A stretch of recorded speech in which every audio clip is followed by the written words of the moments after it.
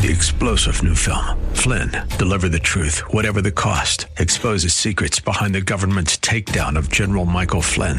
Flynn knew what the intel world had been up to. He ordered the first audit of the use of contractors. This set off alarm bells. He told the truth. He was the most dangerous person for Donald Trump to hire. They had to get rid of Flynn. Flynn, Deliver the Truth, Whatever the Cost. Available now. Watch it today. Go to salemnow.com. salemnow.com. True North, AM 1460, FM 101.1. The Answer, Saturday mornings at 8 a.m. or via podcast. Fly me to the moon. Let me play among the stars.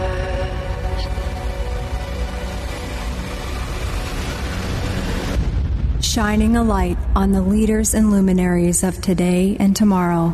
You're listening to True North with your host, Dirk Hobbs. Fly me to the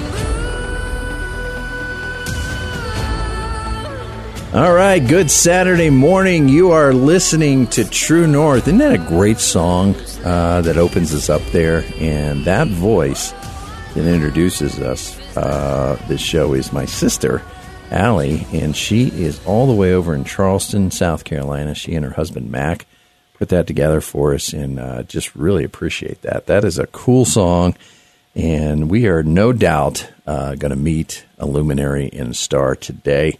Her name is Jo Beckwith, and we'll get to her in just a moment, but want to give a quick shout-out to our Air Force Falcons. As per the usual, I'm chiming in on my 2 cents about how things should go in the NCAA. And I've got our Ole Miss Rebels headed to the Peach Bowl, so I'm pretty happy about that. We're going to take on Penn State later in the month here, and then we're going to have our Air Force Falcons take on, I don't know who they're taking on, but they are at the Military Bowl. So very exciting to see our 8-4 Falcons go bowling this season. It was a great kickoff to the year. We went 8-0, and then all of a sudden we had some injuries, some key injuries that took us out of the hunt. And for the big stuff, the Commander-in-Chief Trophy as well as the Mountain West Championship. But those guys stayed intact. Unfortunately, you're going to get hurt in football. But when they did, a lot of the backup guys, they did their level best, and they're growing and they're going to come into their own. But they supported the team brilliantly to an 8-4 season, and we're very proud of our Air Force Falcons here in this region. So stick with them, and you can always head over to a Air Force hockey game. You can try out Colorado College. It's got some home games coming up, as well as the basketball seasons are coming up. So nothing short on the entertainment front as it relates to sports. So plenty to do over at Clune Arena this winter. And make sure to stay dialed in. You can go to Air Force Falcons website, find out when the games are. It's a pretty inexpensive ticket. Get in there and support them. It's a lot of fun. Guys are pretty good this year, I hear. So both CC, Air Force, hockey, and basketball as well. So anyway, glad you're with us. It's cold out there, and hope you're doing some local shopping. Hopefully you have not pressed the Amazon panic button just yet, and trying to get gifts over to loved ones and friends around the region. You still have several days. You got about a week left to go get some local shopping done and make sure everybody gets that special little gift from you. You can make it really special by shopping local. I had a guest on our other program recently. He was telling us about, when you shop local, you are really helping to fill those potholes and keep your infrastructure intact, because those tax dollars go right back into our county and our region, and it is a beautiful thing because folks really, we like to keep our own streets safe and not damaging our vehicles and what have you. So, yeah, definitely get out there and shop local. There's some great restaurants. I would encourage you to take a look at a new little shop that has opened in Monument, Colorado. It's called the Monument Mercantile. And we're giving a shout out to this because there's actually a phenomenal story associated with this particular shop. It's about 3,500 square feet in the town of Monument. which is northern El Paso County. And they, a father and a son, have opened this mercantile in response and in basically celebration of his wife and the boy's mother's life. She passed away last year. And Mike and Brody Love have opened up a 35,000 square foot mercantile. It's a very eclectic setting. They have furnishings. They have apparel. They also have some very unique old fashioned candy stuff. It's just a great retail center, and it is booming. So lots of local stuff out there, and it's not cheap handmade stuff that you find necessarily at a fair. I mean, this is very high quality goods, and you go up in there and you get yourself something to put under the tree for a special loved one. So, of course, we have other shopping areas throughout the region, up and down the I-25 corridor, and I want to make sure everybody knows shop local is not just a great sentiment. It's actually good business, good economic development and stability business. So take our word for it and get out there and do what we do, which is support our local businesses. All right, let's get to the main event, which is Jo Beckwith, who's on the line with me. She lives up in Denver, and we had the privilege of meeting Jo. I guess her full name is Jordan, but she goes by Jo Beckwith. And Wayne Pinniger, who was here a couple of months ago with his partners at Flying Horse Realty, this is his daughter.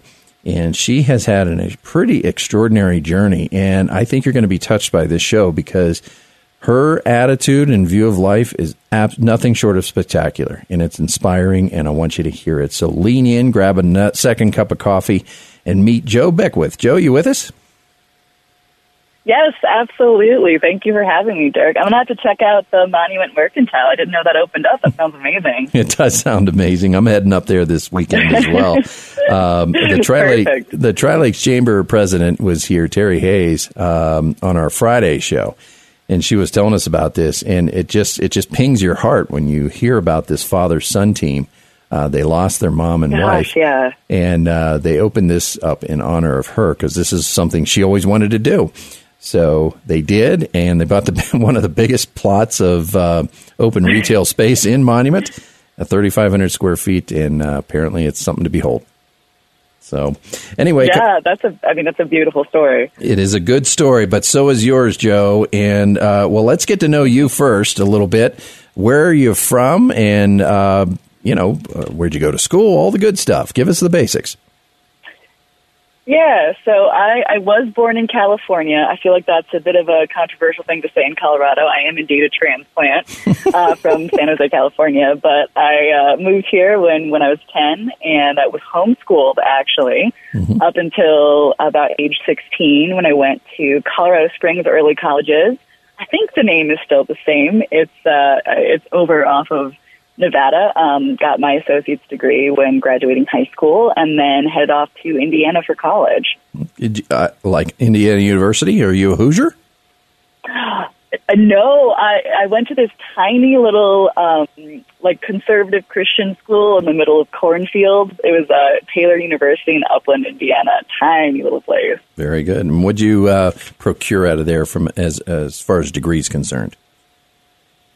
Yeah, so I was only able to go there for a year, actually, because of some of the ankle issues that I'm sure we'll probably talk about here in a minute. But I went out there initially for history, then I switched to philosophy, then exercise science, but eventually I decided on leadership communication as my degree and finished that up here at UCCS in town. Congratulations. Well, and I know that we'll get to that. Yeah, I know you're doing a fair amount of that with social media, public speaking, but let's get into your journey story. And one of the reasons you're here is to talk about, something that happened to you back in 2006. I guess you were kind of an aspiring equestrian. Is that a fair statement?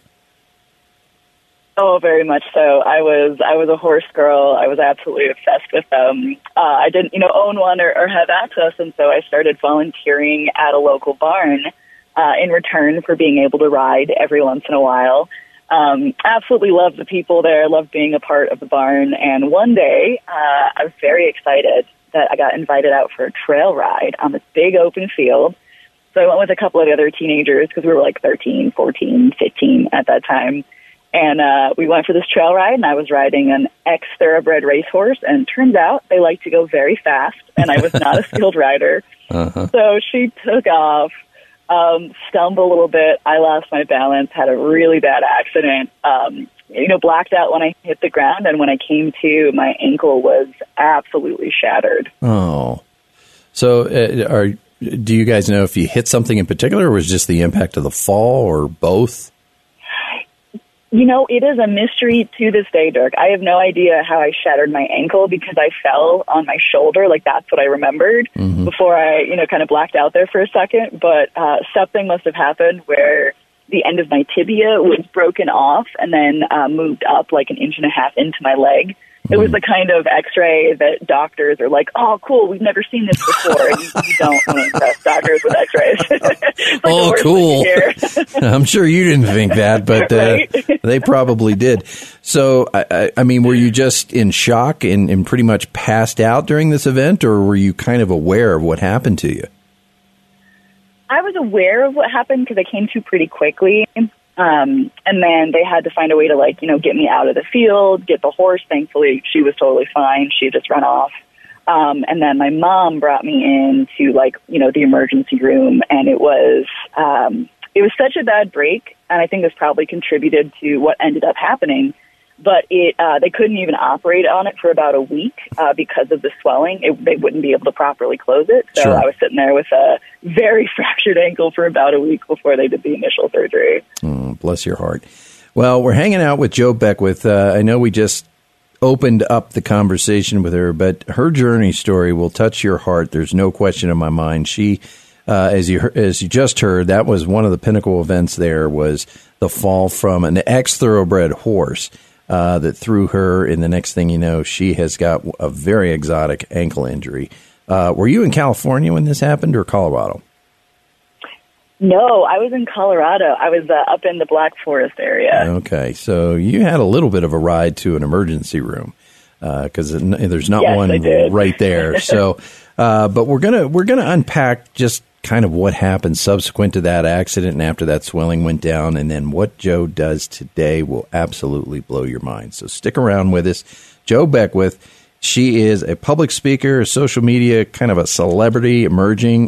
She has a website called, get this, and this kind of a little bit of a burying the headline here, but it's called Footless Jo, footlessjo.com. So while we're on a break, take a quick look at that, and then you'll start to understand what we're talking about here. Back in a moment.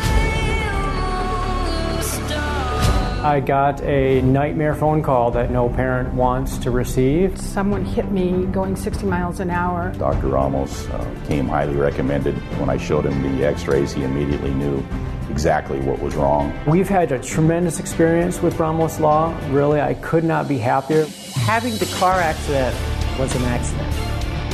Finding Ramos Law was no accident. Injured in a car accident? Ramos Law can help. RamosLaw.com.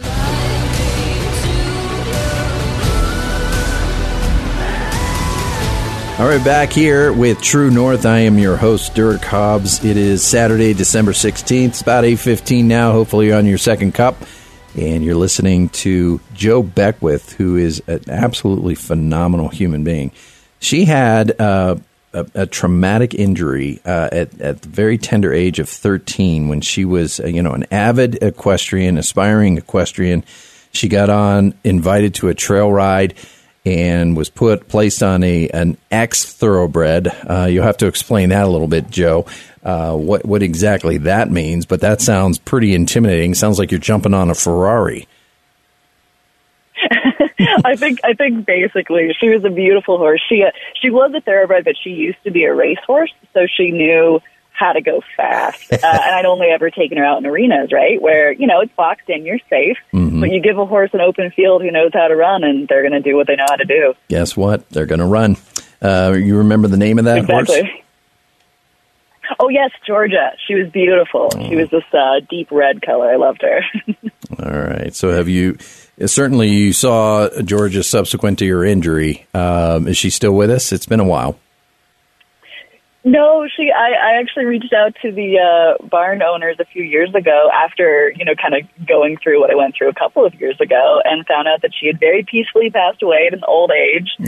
So I was bummed that I couldn't see her, again, since I was a teenager, but she had a great rest of her life. Indeed. Well, Certainly hope George is looking down on you, but on a fateful day in 2006, she lost sight of you, and you fell to the ground and really shattered your ankle. And as you almost comedically state, the orthopedic surgeons were like, "Oh, that's cool. I've never seen that before." Good grief. No shortage of a sense of humor there. How did Mom and Dad, Wayne and Julie, take this? Do you recall kind of their response to what was going on, or were they just doing the, "Oh my goodness, my child's in trouble. We need to jump on board and get to work here"?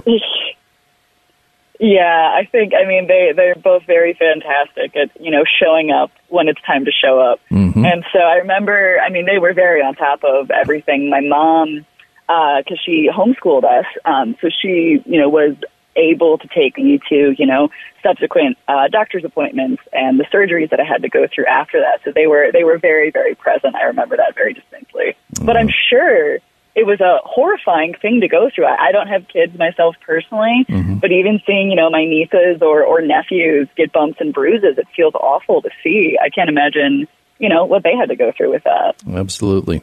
And you were at the tender age of 13, as I mentioned earlier, so that probably puts you at 8th grade-ish. And obviously you've just had a traumatic experience. You're laid up in the hospital.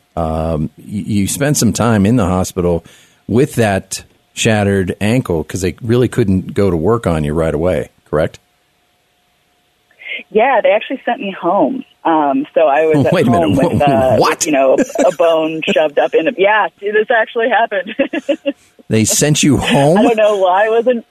Yeah, so that the swelling could go down. So they just had me elevated for, I think it was about a week before they could actually operate on it. Oh, my goodness. Okay. So do you remember where you went?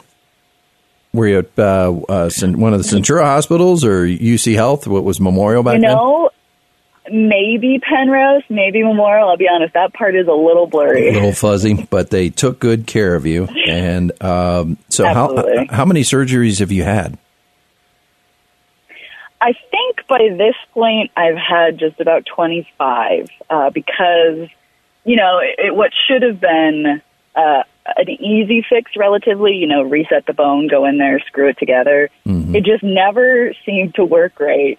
So after the initial one, they had to go back in surgically, re-break it because it had healed wrong, redo the surgery, and we thought, okay, we're good.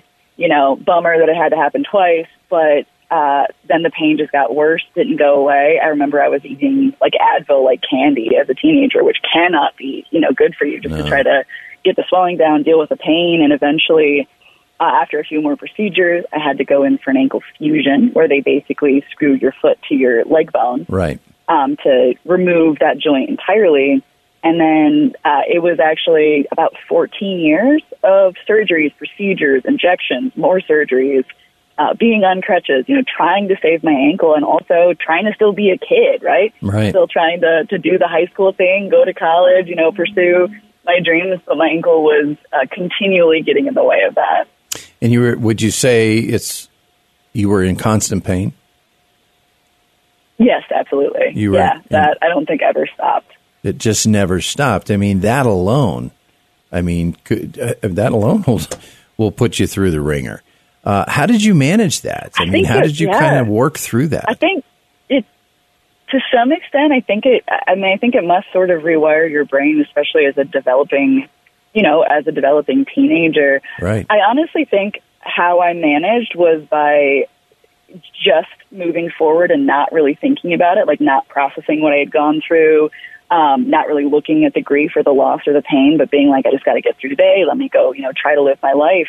And there was a lot of sort of suppressing kind of the trauma and the grief of what I had gone through because I didn't know how to deal with it at that point. Well, and yeah, like you said, you're an adolescent, and you've got you got enough drama going on around you just being that age. Yeah. Tack this on in chronic pain, essentially, and like you said, you had a pretty steady diet of ibuprofen. So,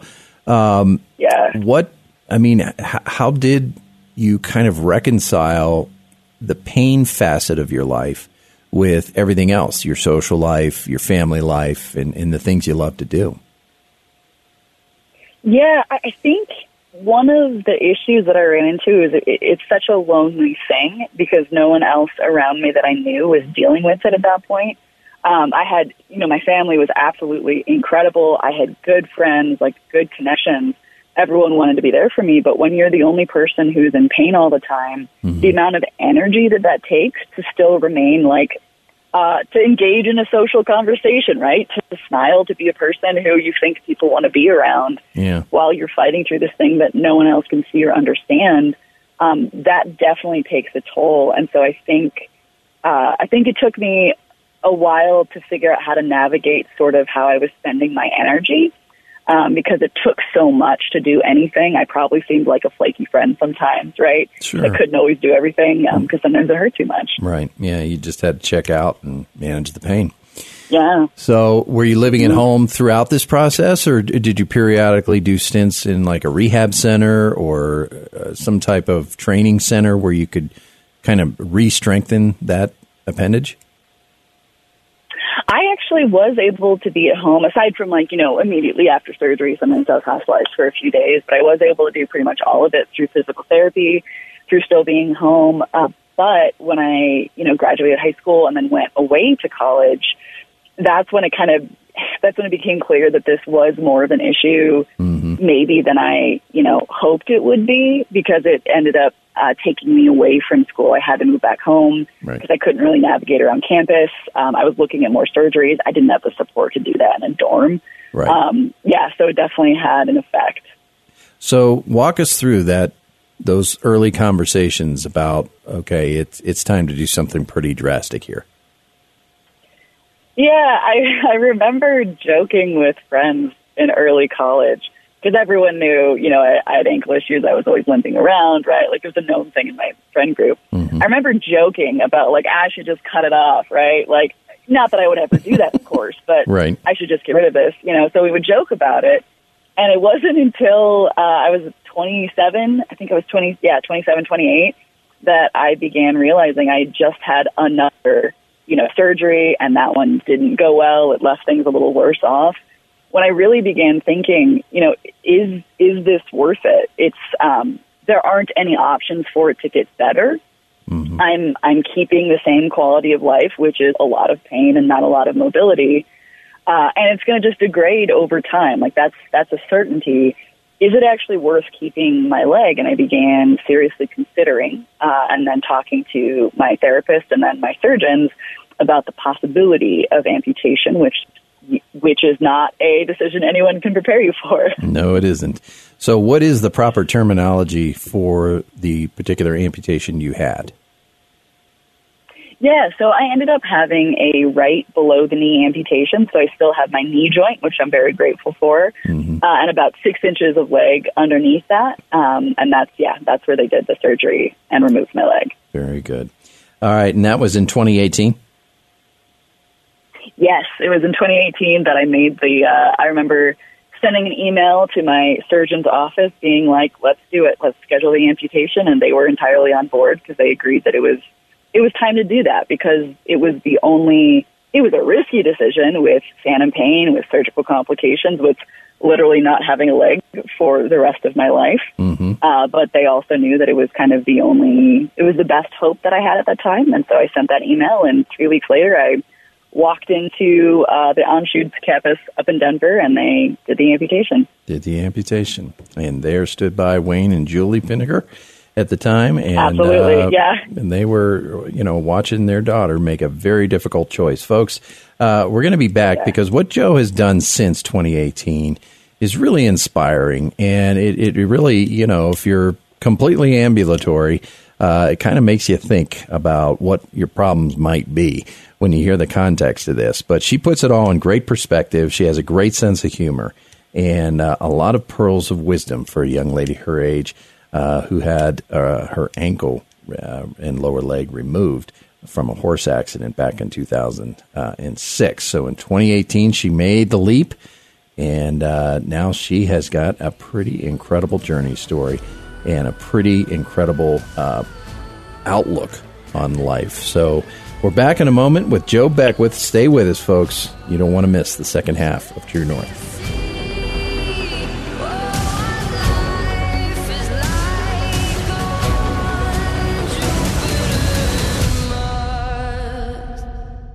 The news and events that matter to you. AM 1460 and FM 101.1. The Answer. All right, back here, third quarter, True North. Still Saturday, December 16th. It's now about 8:30. And hopefully you're rounding up some breakfast here and getting ready to go out there and shop local. It's a nice Saturday morning here in Southern Colorado. Glad you're with us. Quick shout out to my friends over at Ramos Law for underwriting our program here. We really do appreciate you folks so much because you help us meet people like Joe Beckwith who have amazing journey stories, amazing life stories that we can learn from. Regardless of age and experience and anything else, they just have had something extraordinary happen in their life, and they have taken it and made it into gold.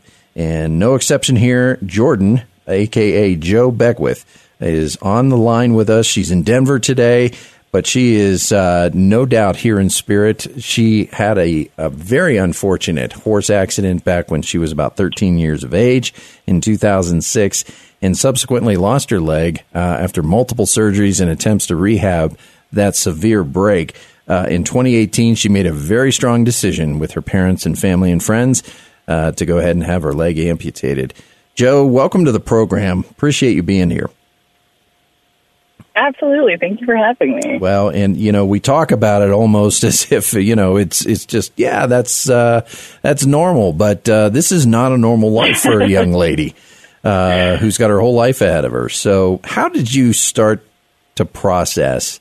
Let's take it back before the surgery. What was that catharsis like, and what was that process like? Who did you make that decision with to just go ahead and do what ultimately needed to be done? Yeah, I think about it, and making that kind of a decision, it can feel paralyzing, right? Because it feels like there's no right answer. You're not going to know the outcome. Is it, better to keep doing the thing I've been doing? Is there less risk that way? But really what it came down to for me, I spoke with my therapist for weeks, even before talking to surgeons. I obviously talked to friends and family, people who were close to me, got different, everyone had an opinion. At the end of the day, I realized, though, it is my decision. It's my body. I'm the only person, living in it. Mm-hmm. And what it ended up being for me is I remember sitting in my car and envisioning my life with my ankle, with the pain that I was in, with continuing to have, surgeries to hold things together a little bit longer, or the other option of amputation. And examining that first one felt like looking into darkness, right, where I knew that nothing was going to get better. There was no medical hope for it to get better. Mm. It just felt mentally like death. And looking down the path of, having my ankle removed from my body, though it came with tremendous risk and so much uncertainty and questions I wouldn't even know to ask, it felt like there was a little bit of light that way. And that's really what it came down to for me at the end of the day, was just following that and being like, I feel like there's hope in this path and I need hope, so I'm going to follow that. So at age 25, 26, you make this decision, you and your family and your physician team make the decision. Yeah. Was there a sense of mourning? Yes, actually. And that was one of the reasons why I started, while I was making the decision, I realized I'm a verbal processor. And so I had made videos kind of talking as if I was talking to an audience about this decision, about, what I'd learned that week, what I was feeling. And I kept those videos. And when I decided to go through with the amputation, I published them, I think it was like the day before, on YouTube, because I thought, maybe if there's one other person in the entire world who ever has to face this kind of decision, here's my thought process, maybe that can help them. But I really loved making videos. It was a very therapeutic experience for me. Mm-hmm. And very unexpectedly, I started gaining, at the beginning, a little bit of an audience of people who were interested in my journey. And so I kept making videos, I want to say every other day, even as I was in the hospital, immediately recovering from the amputation, getting home, dealing with phantom pain, going out in public on crutches without a leg for the first time. And a big part of that for me was staying honest with with the grief, because I didn't see a lot of people doing that. I saw a lot of amputees who were at the top of the mountain. They seemed, totally great now. They're motivational speakers. They're living amazing lives. Everything's great. And then I saw people who were having a very difficult time living life at all, right? I didn't feel like there was a middle ground of embracing life, like pursuing hope, going after what you want, while also absolutely grieving this major loss and this difference and the reality that I'm always going to be in a world that isn't physically built for me. There's always going to be adjustment. And so part of making those videos was trying to set an example for myself of staying honest and not sugarcoating it, right? Because I never really grieved the years of surgery, like all the lost years of being a teenager. Right. And so I did want to grieve this, and I wanted to be honest with myself and with people about what that looked like. And you traded that youth for an experience in life that gave you a perspective on life that you now carry with you today. What were some of the pearls that came out of those first years in between the accident and the amputation?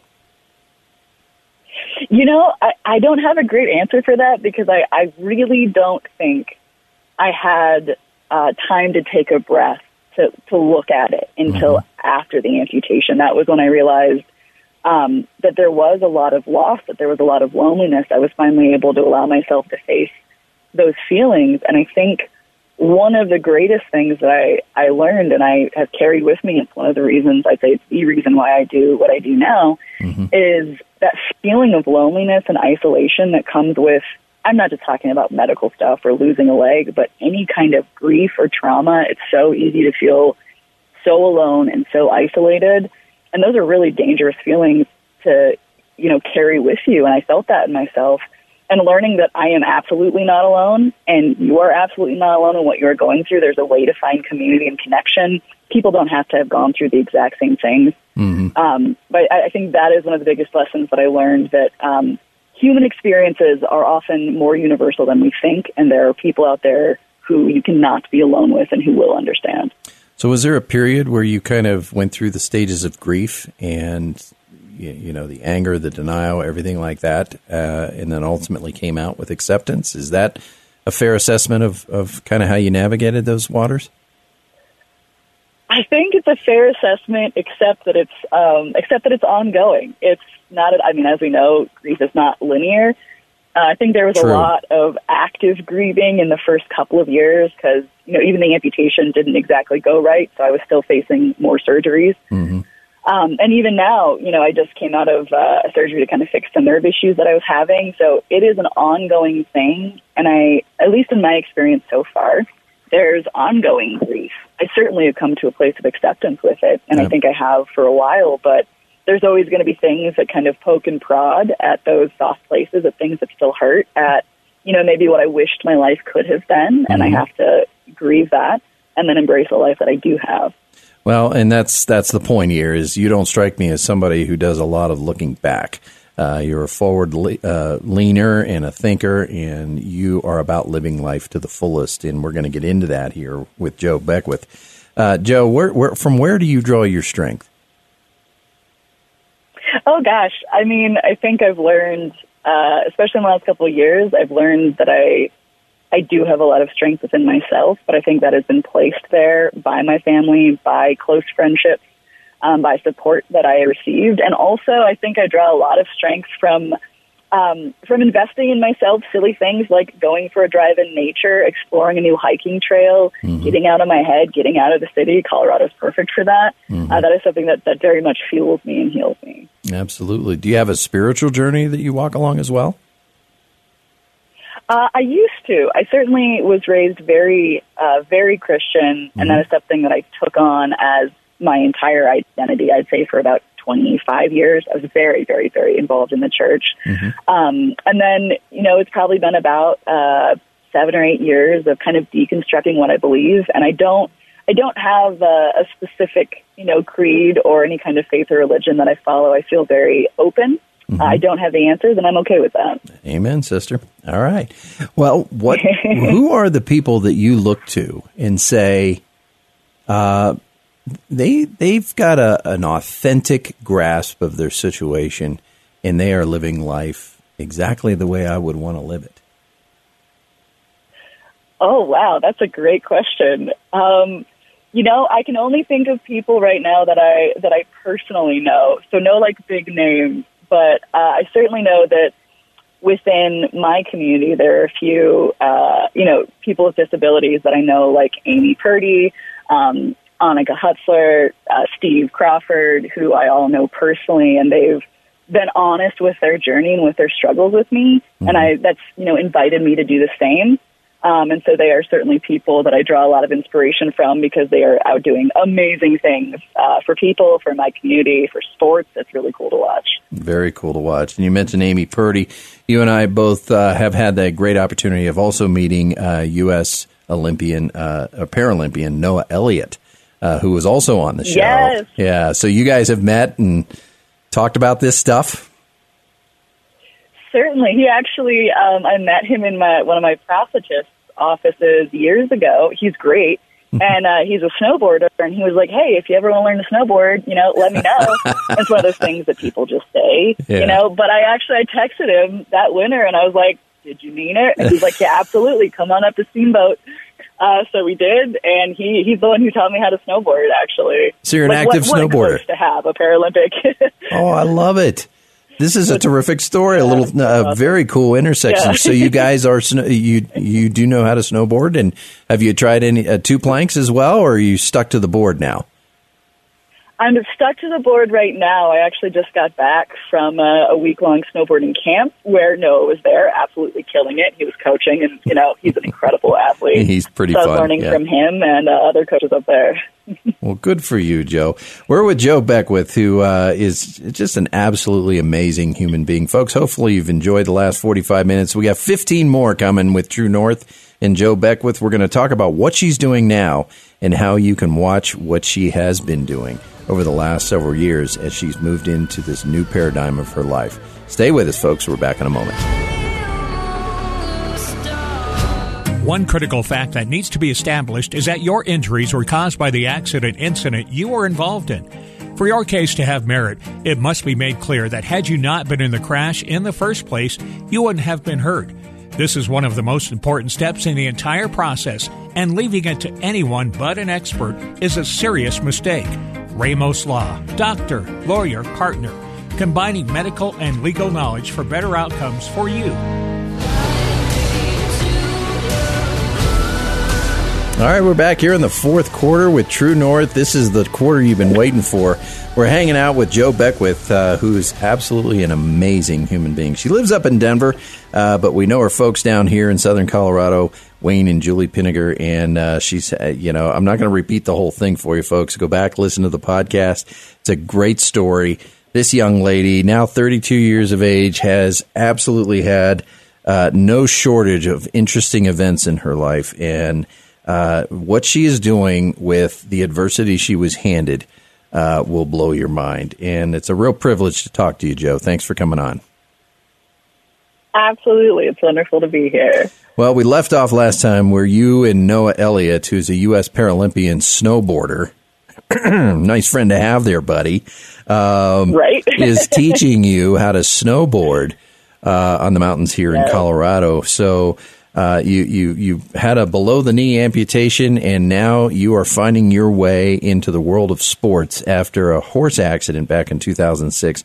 Here we are at almost 2024, quite a ways away from that episode, but you have taken your adversity and turned it into joy and inspiration for hundreds of thousands of people. And it's a privilege to talk to you, and we want to continue to hear kind of what you're doing these days, and definitely talk about something that you're competing in jiu-jitsu.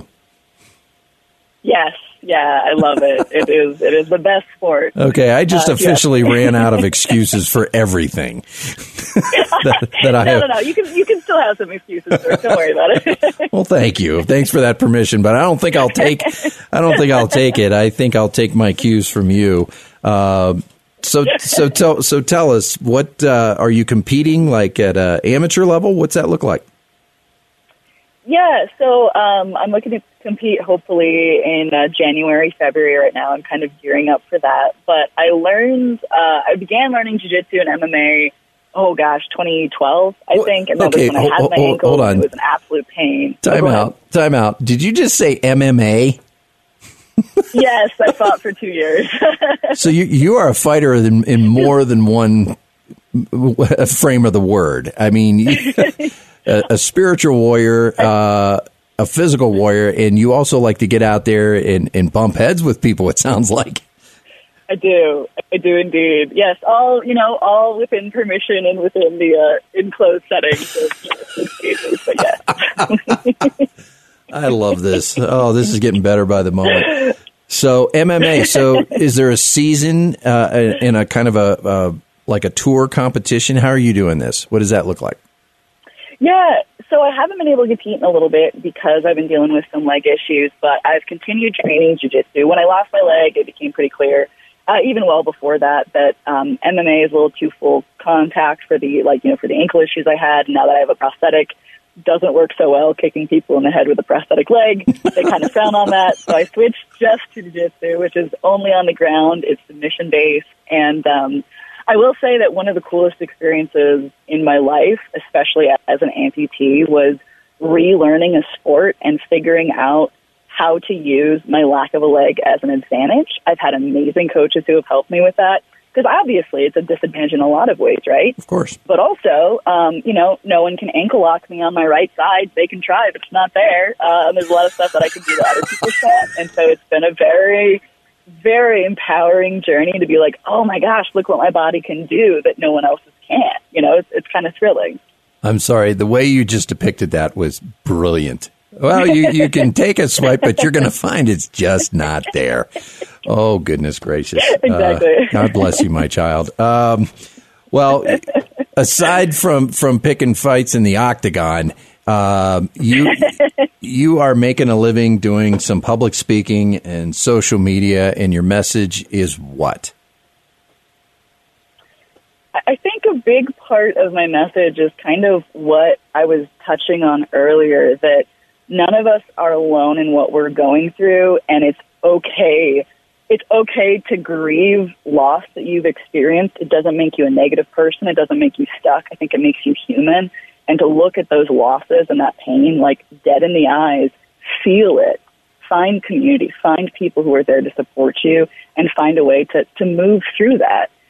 That's something that's very important to me, because growing up, I had this mindset that I always had to be positive about everything. People like you when you're a positive person. You're a good person when you're a positive person. And going through loss in my life, I realized that just closed me off to being a human being. Mm-hmm. It shut me down to so much. And I think people often look at someone like me who has lost a leg and think that it is something so outside the realm of their human experience, when in reality, I think trauma is trauma and grief is grief. And learning how to move through those things with honesty, with humor, finding support, finding community, knowing that we're not alone, is one of the most human journeys any of us can go through. So that's a big part of my message. But additionally, I know I had a lot of questions about amputees before I was one, right? People stare. They don't know if they can. They don't know if they can ask questions. It's an uncomfortable experience sometimes.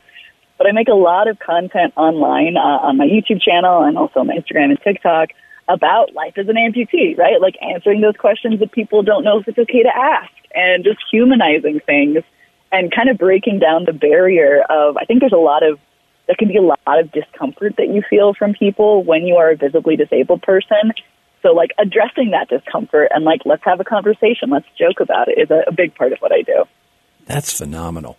So you're encouraging to move past empathy and have an authentic conversation with you. Am I getting that right? Yeah, I think that sometimes there's, when you are a person in the public light, especially with a physical disability, there's almost this expectation that you are, inspirational and positive and fantastic all the time. Mm-hmm. And there can be a pressure to be that way. And sure. I've not found that honest for my own journey. So there's an invitation to whatever you're dealing with. Mm-hmm. And I don't really believe in, ranking things. People go through hard stuff. So to come together and be honest in that. Yeah. So authenticity is a key piece of your message. Yes. And absolutely. That just comes from looking at your situation and accepting it for what it is. And then where do you take it from there? I think that's kind of been the starting block for me, right? And it's been I would say, a revolutionary thing in my life to be able to feel the things.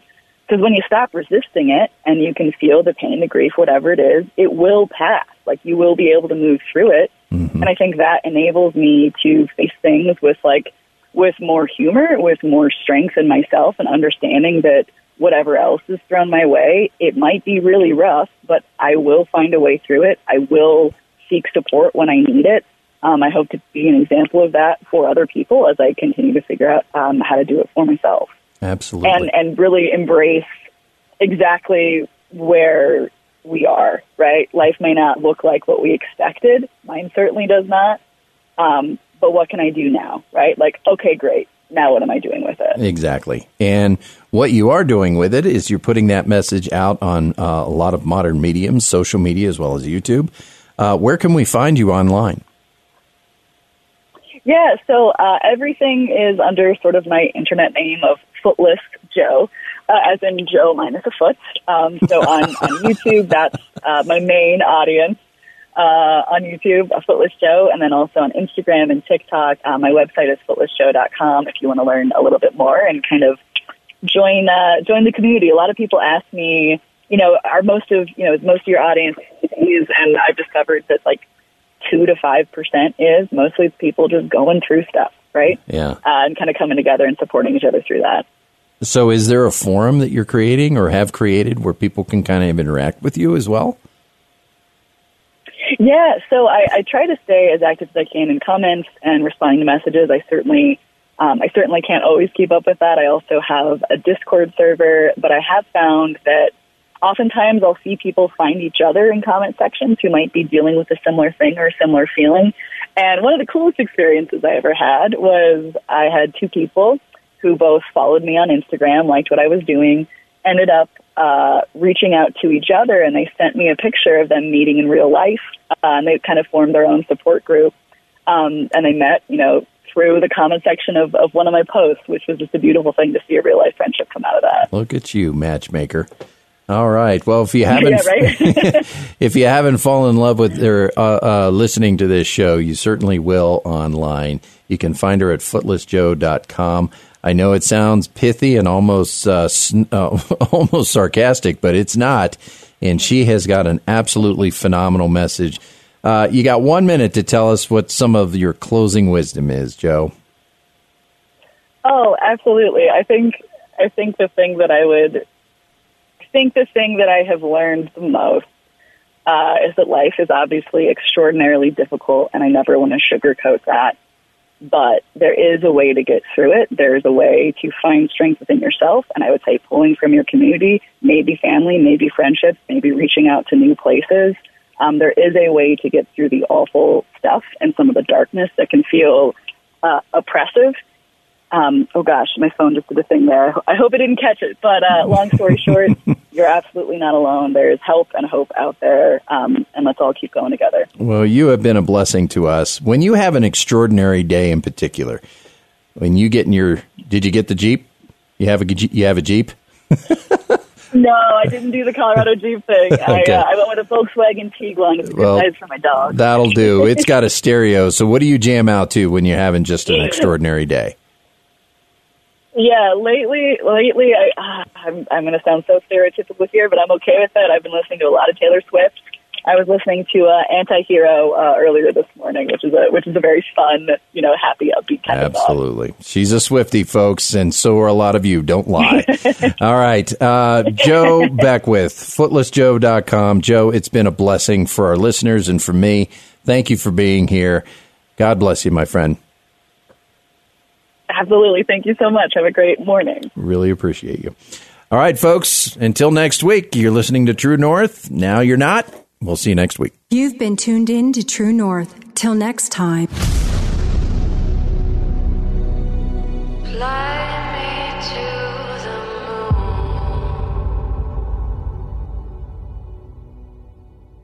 moon. 3 three-star general Michael J. Flynn, head of the Pentagon Intelligence Agency, knew all the government's dirty secrets. He was one of the most respected generals in the military. Flynn knew what the intel world had been up to. He understood its funding. He ordered the first audit of the use of contractors. This set off alarm bells.